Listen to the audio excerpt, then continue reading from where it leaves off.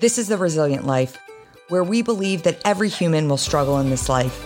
Our challenge is to struggle well. I'm Ryan Mannion. I lost my brother to war, my mom to cancer, and I'm the daughter of a retired Marine. I'm also a wife, mom, author, and president of one of the nation's leading veteran service organizations. Join me and some incredible guests as we explore the value of struggling well through life's inevitable challenges. Okay, well, I am really excited for today's guest on the Resilient Life podcast. Joining us today is Gary Sinise of the Gary Sinise Foundation, incredible veteran service organization, and also most fondly known as Lieutenant Dan from Forrest Gump. Gary, thank you so much for joining us today. Thank you, Ryan. Good to be with you. Yeah, so I have to start with a story.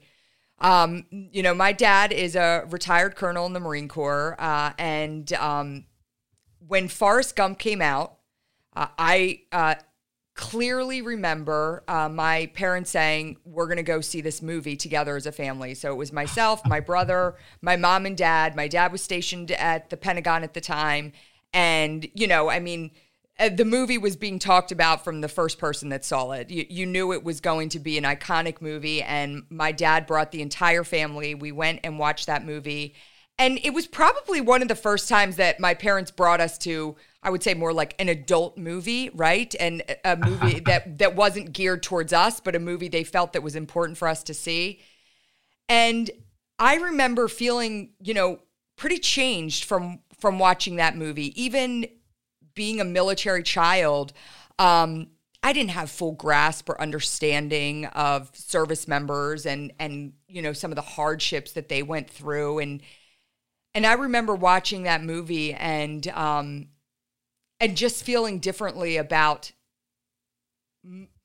my role as a military child and the role that my dad was in as a Marine Corps officer. And so I want to thank you for your contribution to that incredible film that I have since passed down to my children to say, you need to watch this movie. It's an important movie that, it's an important movie to our country, and you need to see it. And then, I want to thank you for, I was looking back, and I shared this with you before we hopped on. You actually, coming full circle, that was in 94, I think, when Forrest Gump came out. Is that correct? Yes, and did. then, we lost Travis in 2007 in Iraq, and started the Travis Mannion Foundation. And when we were growing and maturing, we said, we really have to do a video about the work that we're doing here. And somebody in passing had said, well, it's always great to have like a voiceover or somebody as with celebrity status kind of sharing the work you're doing. And I remember my dad saying, like, wouldn't it be great if we could get Gary Sinise? And lo and behold, you volunteered your time.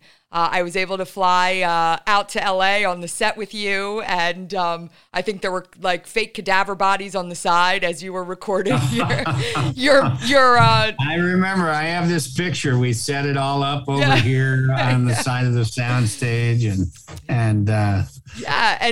it was such a incredible experience for me because.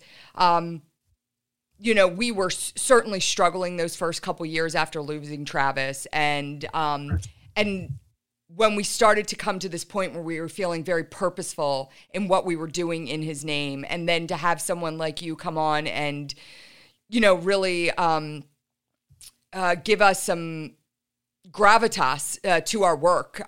It was a big deal. We debuted that video and it was like, whoa, Gary Sinise is speaking on behalf of the Travis Mannion Foundation. So I don't know if I ever properly thanked you for how impactful and important that 5-minute video was. And, I looked at it today before I joined you. I'm like, I got to go back and watch that video. A lot of the things you talked about still ring true to the work we're doing today. So So I thank you for that. Like I said, you have to send that to me. I will. I will certainly do that. It's a good memory, and I was of course humbled and honored and grateful that I could support what you were working on and what you were building in Travis's name. It's important stuff, these nonprofits that are in this space, helping in various areas. I mean, just consider the veteran space without all the nonprofits that are out there that are helping across the country in multiple areas. If you took all those nonprofits away, I mean, just imagine the catastrophe we'd have in the veteran space. I mean, it's hard enough, for veterans to get the support they need and everything if they're just relying on the government. And we can't be relying on the government. We have to take charge and try to do something.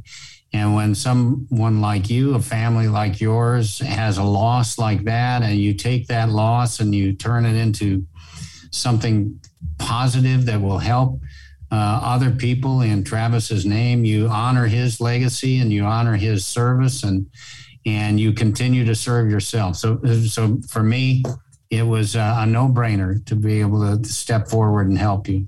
Well, I appreciate that. And one of the things that I love about everything that you represent is that, you gladly stepped forward to help us spread the word of the work that we're doing. And, you've talked a lot about the role that you played as Lieutenant Dan in Forrest Gump, but I don't know a better way to say this, but you kind of put your money where your mouth is. Like, you got in the weeds, you got in the dirt, you started the Gary Sinise Foundation, and you're joining right alongside all of these incredible organizations with your own, doing incredible work. And so I'd love to know let's start at the beginning, because I've heard you talk about this before, but I want to make sure that everybody hears the story of kind of how you were so affected and what playing that role did for you. Of course, you come from a military background yourself. There's definitely some great service in your lineage, but you've talked before about how transformational that role was and how it shaped kind of what you did next in your life. So just walk us down that a little bit and share a little bit more about that. Yeah, I think, Ryan, the Lieutenant Dan part was I don't know. Remember, Lieutenant Dan talks about his destiny, and he makes a big thing about following his family's footsteps of all this service. And you remember the funny little shot in the movie where you see his Revolutionary War relative, and then his Civil War, and then the World War I, and then World War II, all these relatives, and his family line and his destiny was to, either be a great military leader and to go on, have a superb military career, a long, long career. Lieutenant Dan wanted a military career. That's what he wanted to do. Or he was going to die honorably in battle alongside his fellow service members. And what happens to him, of course, is that Forrest pulls him out of that and saves his life. And he's resentful because he's very, very guilty about what happened that day. He's the lieutenant in charge of his platoon, and he walks him into an ambush, and a bunch of guys get killed and a bunch of guys get hurt. And he doesn't feel that he deserves to go on. And so he's very resentful and bitter and angry. And of course, it's all happening within the context of the Vietnam War, which was a time when, many of my, family members served and were, came back to a nation that was totally divided over whether that service was honorable or not. And so many of them, our Vietnam veterans, just went into the shadows. And it was a very, very difficult time for our services. And Lieutenant Dan, of course, is a guy who's not only living with his injuries and his post-traumatic stress and his guilt, but he's living within a time where the nation turned its back on our veterans. But what I love about that story, and it's a short little story if you look at it, it's only probably 10, 20 minutes of the movie, these little sections, but it's so positive and it's so unique in terms of what happened to our Vietnam veterans. And it was something new with regards to the movie business and Vietnam veterans at the time it came out in 1994. Prior to that, if you look at the movies that came out about Vietnam veterans, Casualties of War, Apocalypse Now, Platoon, you name it, there, Deer Hunter. You look at these films that had come out, Coming Home, and you always had the feeling that the veteran was just not going to be all right at the end of the film. Right. They were struggling and they were suffering and they were really dealing with a lot of bad stuff. And they, were they going to be able to carry on with their lives? And Forrest Gump comes along, and what happens to Lieutenant Dan? He's angry, he's mad, he's living by himself, he's mad at everything. But in the end, he's standing up again on new legs. He's a wealthy businessman. He's married and he's pushing forward with his life. And it's a positive ending to a story that we want for every single service member coming back from war. So I think it really resonated. And it certainly became a story that I could carry into the hospitals with me when I was going to talk to our new generation of Lieutenant Dans. And so many of them would want to talk about that story. And so many of them deserve and want that ending. They're wounded, they're broken, but they want to know that they're going to move forward and be okay. And that's the cool thing about that movie. Absolutely. And I know, one of the things that I had pointed out is one of the scenes in that movie where Lieutenant Dan's back home, he's in the wheelchair at New Year's Eve. And, kind of everything's happening around him. Everyone's enjoying themselves and,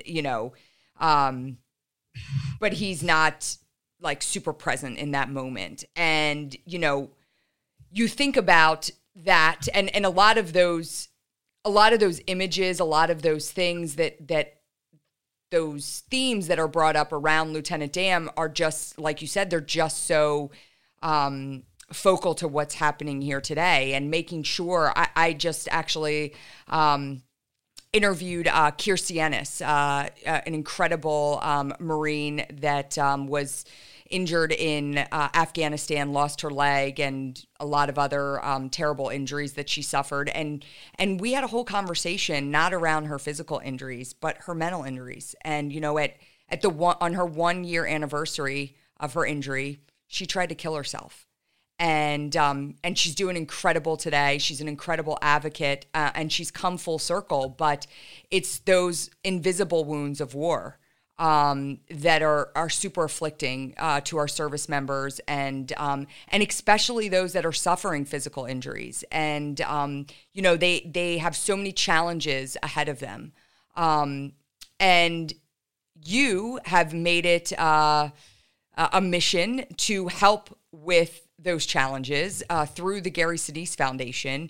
You guys are doing incredible work. In fact, one of our show producers, as she was she knew you were coming on and she was looking up, she said, "Oh my gosh, the Gary Sinise Foundation." She's the spouse of a service member in the Navy, and she said the Gary Sinise Foundation actually provided a home to one of our very best friends. So, just an awesome connection there. But tell us about the Gary Sinise Foundation. Tell us about the incredible work that you're doing. Well, thank you. As we were talking about the importance of the nonprofits in our work that we all do and the space we're in here to help folks, that became like doing that PSA for you early on in your work. That was just part of what I was doing way back then. It was important to me to try to help as many folks as I could within the military space. And a way that I found that I could do that was by supporting these nonprofits, these military support nonprofits out there. So I was doing all kinds of support work for numerous military charities, many that you know, and they're all listed on our website of things that I supported in the past.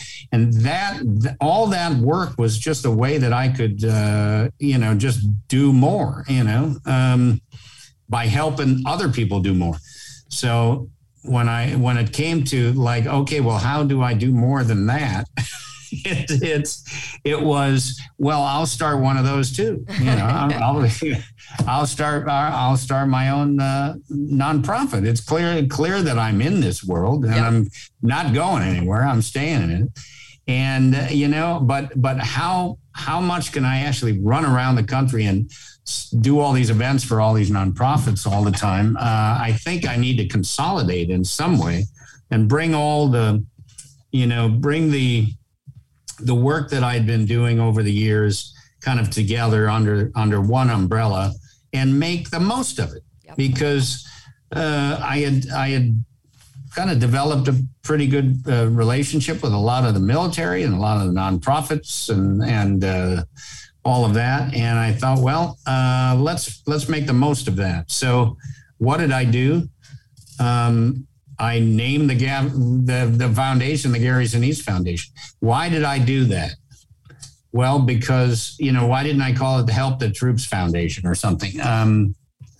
Because by the time I started my own foundation, I'd already been doing this for a number of years, going back to the 90s with the disabled American veterans. And so there was a strong trusted relationship between me and the military and between me and the people that I'd been supporting in the nonprofit space and the American people who I was asking to go support the Travis Manion Foundation or support what a Fisher House or whatever it was, raising a lot of money for those. So I developed a pretty strong, reliable relationship within the space. And I thought, let's capitalize on it. The brand is pretty good already. Let's call it the Gary Sinise Foundation, which I did. And we just celebrated our 10-year anniversary just this past June, doing a lot of good work out there. So tell us a little bit, give us the background, because through the foundation, you have gifted several beautiful, accessible smart homes to wounded veterans. And you actually attend a lot of these homecoming ceremonies where service members go into their homes for the first time. Tell us about, number one, what made you recognize that specifically as a need, that wanted to be your line of focus? And then number two, how are those experiences for you? Yeah, that started in 2009. Remember Brendan Morocco?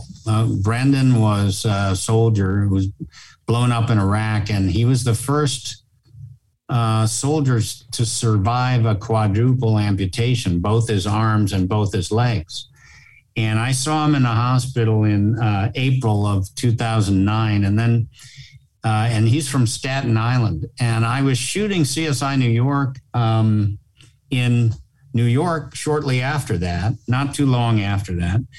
And the commissioner of the fire department there at the time, it was Sal Casano. And I knew them because I had supported a bunch of 9/11 firefighter stuff in New York and was supporting different organizations there.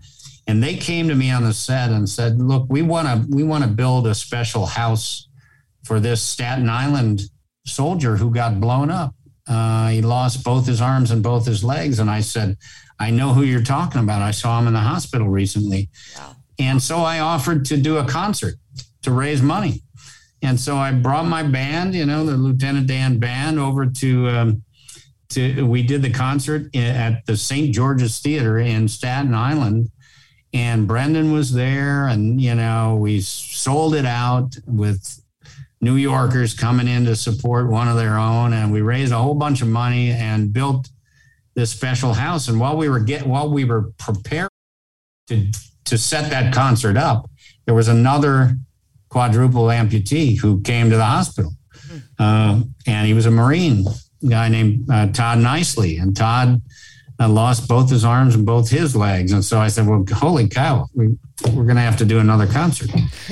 I did another concert and we raised money to build another house. And that's how I got into it. And after I started, that was before my foundation. And then after I started the foundation, we wanted to continue that work. Yep. So we created a program called RISE, Restoring Independence, Supporting Empowerment, and continued building houses, hired builders who are our builders. We pay them, and they have now done, 60 or 70 houses for us in the last several years, probably the last 8 years. Wow. Or so. And so tell us about that experience when you get to see these service members, a lot of them with families, be able to walk into their new home, accessible home for the first time. It's got to be pretty overwhelming. Well, it's beautiful. I mean, to see that and these are mortgage-free houses. So, we provide everything and they don't have to pay for it at all. So that's a big load off the shoulders, especially if you're, somebody who's very severely wounded, wondering how they're going to support their family. They got kids, they got, how are they going to do it? They're living in a space that's not built for somebody with severe injuries or disabilities. So they're navigating their way through the hallways and trying to figure out how to get in the bathroom and all this stuff. It's very difficult. So all these houses are especially designed specifically for each one of these service members. So it makes their life and the life of their family so much easier to manage, in these houses that are specifically built just to accommodate their needs. That's a big stress reliever right there. And the important thing is, you have various injuries. We've got a lot of different folks. Some are in a total caregiving mode where they cannot take care of themselves. Right. They don't have, they've got a traumatic brain injury. They've got they suffered a stroke or whatever it is, and they are just in the caregiver's hands. So we put a lot of equipment into these houses that can make the life of the veteran and the caregivers much more manageable. And that can restore independence not only to the service member, but to those family members as well. That can be life-changing. It's just a life-changing thing, and it's beautiful to see. And what's wonderful about the program is that we have so many in-kind partners that come in and provide flooring and the roof and the plumbing and all these different things. If you look at our website and you look up our RISE program on the website, you'll see just so many different wonderful organizations and individuals and nonprofits who support us and whatnot. There's a lot that goes in, a lot of love goes into these houses. We're just about to, we have the halfway point of our home building. We do something called our walls of honor, where the frame goes up, right? And it's before you put the drywall in. Uh-huh. So you've just got the wood frame and it's sort of the halfway point. And we bring the service member in there. We bring the people that are helping to build the house. We bring the local community folks around, the neighbors, whatever. And we honor the service member and their family by allowing people that are working on the house or people that live in the neighborhood to just go up on those walls, those wood frames, and write messages. I love it. Yeah. And we have one coming up next week in Tennessee that we're doing. And these messages then they live in the house, and the drywall goes up, but within that house, that service member and those family members can look. They've looked at every single one of those messages that are written on the frame of that house, and it's messages of support and gratitude, appreciation, love, salute, tribute, whatever. just appreciation. And within the walls of that house is honoring that service member. And that's very important. That's like the halfway point before they actually walk into the house. I've actually, Ryan, I only attend the occasional home dedication because I just made it a practice early on to let that moment be totally about, the wounded soldier or Marine or whoever it is and their family, and the spotlight totally on them. I've gone to a few here and there, and there's videos on our website that have me in there. But generally, I'd like to go in later without all the cameras around and, without all the celebration and everything, and just let them give me a tour and then sit down and have a little meal with them and just spend some quality time and get a private tour to see what we actually have done. I love that. We actually did something similar, through our work with Gold Star families. We do these expeditions and we take families of the fallen all across the world to do service expeditions. And a few years ago, I was with a group in Houston, and we were doing a home rebuild for a family after Harvey. And we did something very similar where all the drywall had to be ripped out, new framing had to be put in, and it was the day before the new drywall was going up, and all of these Gold Star families wrote messages. And before the drywall went up, the family that was living in that house was able to come in and read the stories of their loved ones. And they shared memories and stories about, their husbands, their sons, their daughters, their sisters, their brothers. And, what an incredible way to I think about that family who was a civilian family that had no connection to the military. And here they were, they had 20 Gold Star family members that were, helping to muck out their house and rebuild the framing and the drywall. And they were so incredibly grateful and just overwhelmed that these people who had suffered so much were coming in to help them, right? And that's beautiful. Yeah, and I think about that family a lot, and I think, because a lot of it was primarily in their living room and kitchen on the first floor, and I think, every time they must pass by, they have to think about these notes that are written on the wood frames underneath the drywall. So I know how that, I know the meaning behind something like that. I was a part of it myself, and it's pretty awesome. I'd love to kind of dive in here quickly and just hear your thoughts. We're at a pivotal time right now. Just a little bit ago, our president declared an end to 20 years in Afghanistan and effectively an end to the wars over the last 20 years. We had the 20th anniversary of 9/11, and I know within our community, we have a lot of veterans and Gold Star family members that we want to impress upon them that no matter what, their service mattered. A lot of them are feeling confused. They're feeling a lot of things. And so I just would love to kind of get your thoughts on what we can do as a community to make sure, because what I've always said is, one of the things that's so important outside of the support and, programs that the Gary Sinise Foundation offers, the Travis Manning Foundation offers, and all of these other nonprofits, the other thing that is so incredibly important about our organizations is that we continue to shed the light on this community, this 1% that steps up and serves. And as we walk away from the conflict over the last 20 years, what does that mean to our nation, to these men and women, and what do we need to be doing to make sure that we're putting it back into the hearts and minds of the 99% that don't have that connection to the military? Yeah. If you don't have a personal connection to somebody who's serving, either a friend or a family member, you're kind of disconnected to it. Yeah.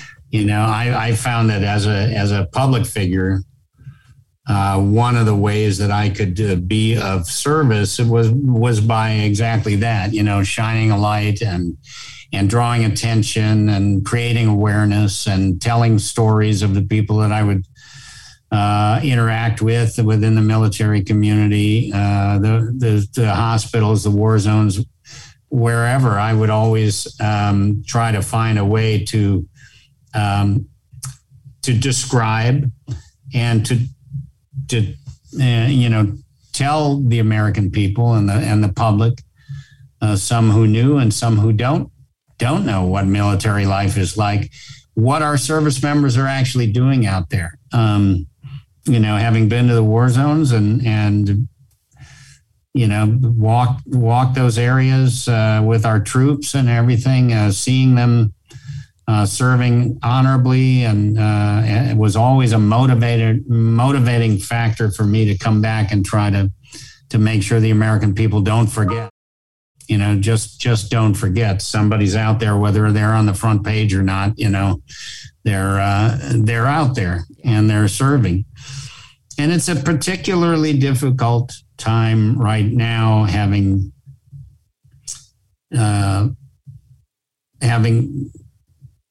20 years go by, and the Taliban is in power again after 20 years. Difficult for our service members to kind of digest and process. Certainly many of them are questioning what they did and why they did it. But at the same time, there was so much that happened there for the people, and so much that happened in Afghanistan to prevent anything from happening here again, that we should never lose sight of that.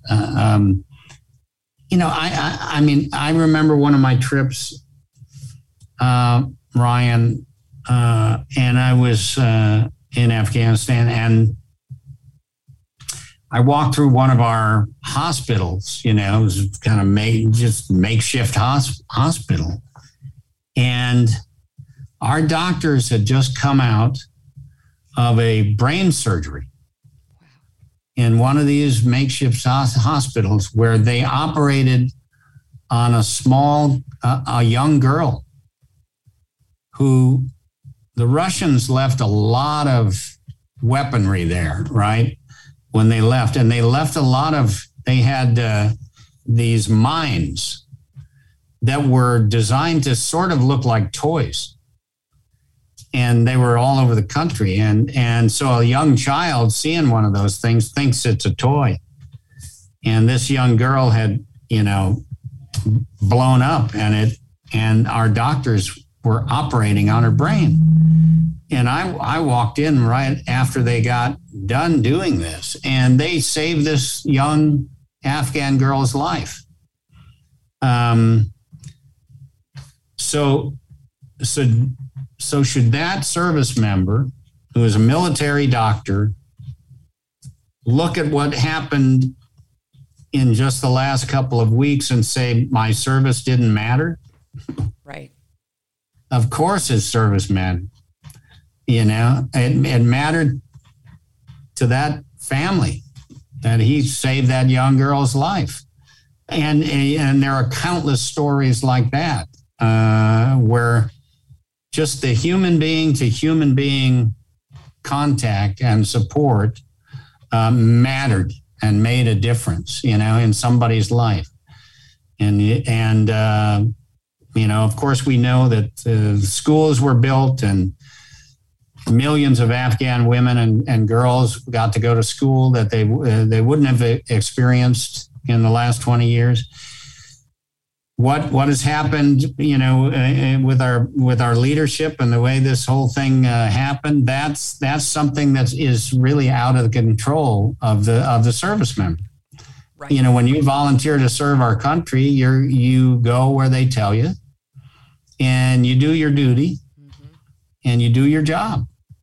I had actually just posted on my Instagram the other day. I had found a quote from Travis when he was on his first deployment to Iraq. He was interviewed by the Philadelphia Inquirer while in country. They had called him, and they were asking him questions around, what was happening there. And I'll paraphrase, but he said something along the lines of, I don't think that the average American sees the incredible things that are happening over here every day from our servicemen and women. And, at the end of the day, these servicemen and women will act on whatever our leadership decides. They're here and they're ready to take on the mission that is set forth by our leadership. And so, these little pieces of humanity, these stories that you share, I think that's what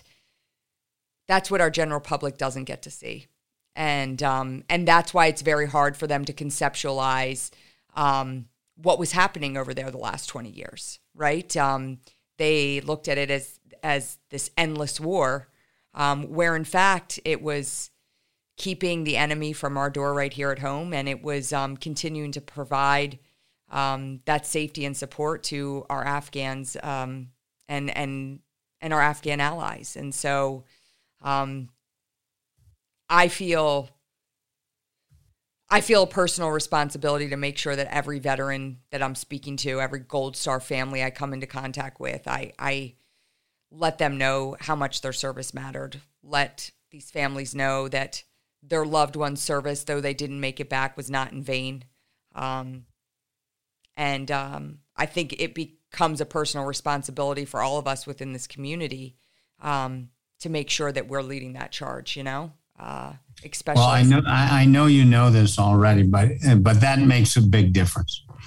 It makes a big difference. I've seen it too many times. I mean, just that little pat on the back, can make a big difference. It can change somebody's day for the better. Yeah.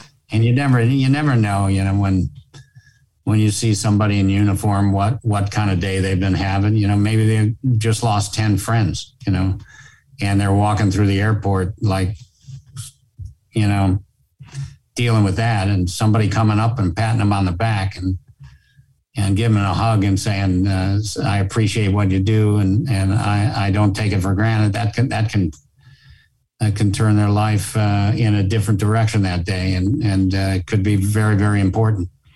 Yeah, absolutely.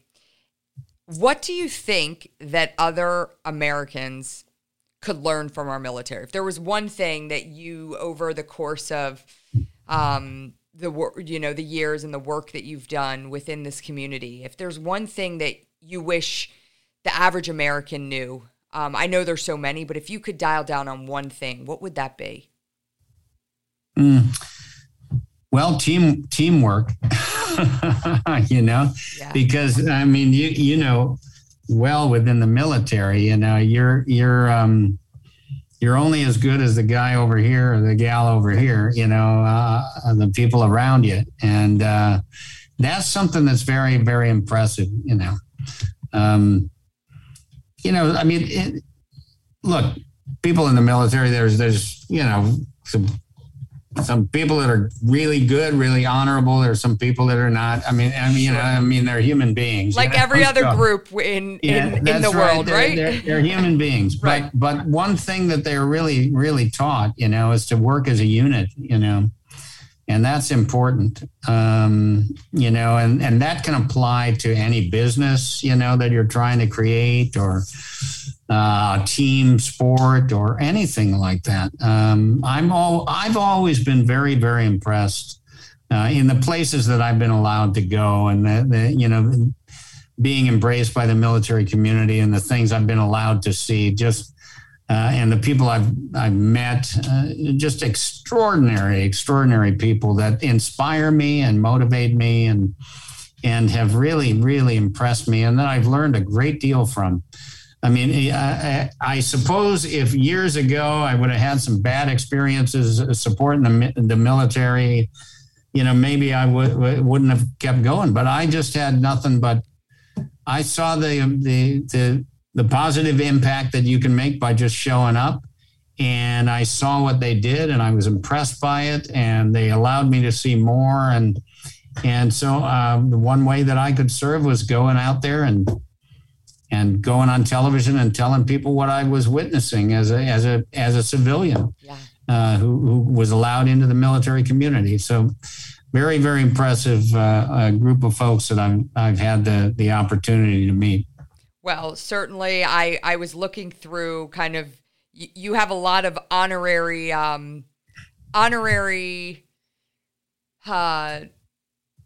don't want to say it's not all degrees, but you're an honorary Marine, you're an honorary, there was a laundry list I was looking through. I pointed out, and I wanted to point out to you that you and I are both honorary graduates of the United States Naval Academy. So I was in 2017, I was bestowed that honor, and no matter what, I don't care if they ask me for a bio that has 2 sentences. I always say, no matter what, I want that in that bio because I'm so very proud of that distinction. And I saw that you were an honorary graduate for the class of 2020. So I never went to college, so I was very happy to get that honorary degree. There you go. Well, Gary, I'm going to finish it up with our last question. But before I do, I want to thank you because, again, going all the way back to our loss in 2007, it was really important for us to know that there were people, not just, Travis's friends that he served in the Marine Corps with, or his friends from the Naval Academy, or, my dad's friends. We were part of a military community. So we were embraced by our own friends and family when we lost my brother. But it was individuals like you that stepped outside and stepped into a community that you weren't connected with by your own service, and made it a mission to make sure and bring light to these voices, to these stories of service. And so I'm incredibly grateful for all that you do, all that you continue to do, and all that I know you will do in the future. I want to close it out with the last question I ask everyone who's a guest on the Resilient Life podcast, and that is, what does living a resilient life look like for you?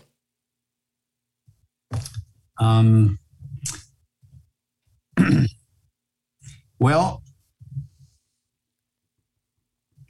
there's a chapter in my book. I wrote a book a couple of years ago called Grateful American, and I didn't know what I was going to call the book when I started, but as I was writing, these themes of gratitude and appreciation just kept kind of coming out, and this chapter in the book is called Turning Point, and it is the September 11th chapter. And I write about a lot of things that happened prior to that, but I do point to that awful day 20 years ago as a time where my heart was just breaking, and I needed something. I needed to find a way to help, and I found that service to others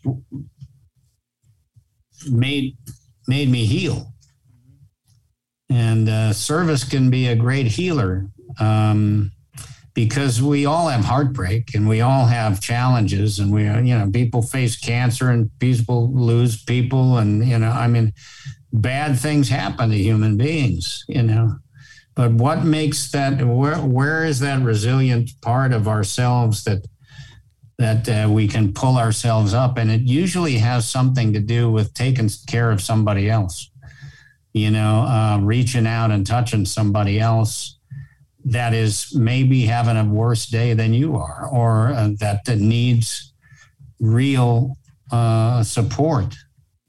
And I found that, a way that I could kind of find that resilient part of myself to carry on and to go forward during times of real challenge. And I write about them in some of those in my book, was reaching out and touching somebody else. And I've found now I've been involved in it so much, and I can't imagine life without that aspect of it. It just, I've had a great career. I've been blessed with acting and making money and doing movies and, all these things. We have heartbreak and real serious challenge within our family.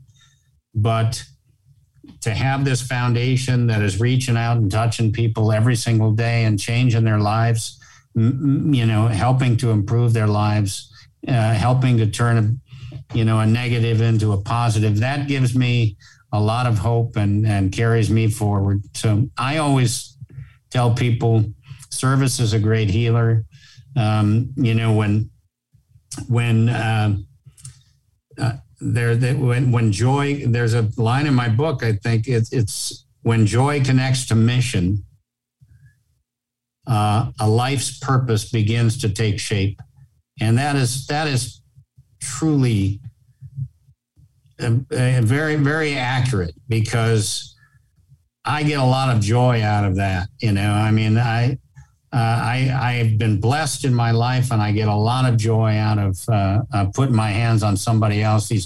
We have a lot of Gold Star families within our community that we serve and everything, and just embracing those kids and trying to lift them up, and seeing a wounded service member get a house, or whatever it is that we're doing. Firefighters are battling blazes all over, and we're giving them food, whatever it is. It's helping somebody else. Service is a great healer, and it can keep that resilient spirit going, within you to do a little bit more. Yeah, absolutely. One of our early mottos at the foundation with the work we did with Gold Stars was honor the fallen by challenging the living. And that was really what we tried to do. Just, to the best way to honor your loved one and to work through and is to be in service to others, to challenge yourself to do more. And we have found that a great healer, a great way to be resilient, to grasp on to that post-traumatic growth as they're dealing with the challenges and their life's changes. So that's exactly what you've done, is taken the terrible, terrible heartbreak of losing Travis and saying, well, how do we process this? What are we going to do? And we're going to start something in his name that is going to carry his spirit forward. He was a person who signed up to serve his country. You have to be there has to be this honorable sort of service aspect in your being when you do that. It's a dangerous job. And he gave his life for his country, and you've taken that and you have turned his legacy into something that's helping a lot of people. And I commend you for that. Thank you, Gary. I appreciate that. Gary, thank you so much for joining us today. For everyone out there, if you haven't seen Forrest Gump, go see it. If you haven't seen it in a while, go watch it again. If you have kids, introduce them to the movie and the story. Pick up the book, Grateful American, and learn more about the Gary Sinise Foundation. We will put the link to the foundation on our YouTube channel. Thank you for joining us on the Resilient Life podcast.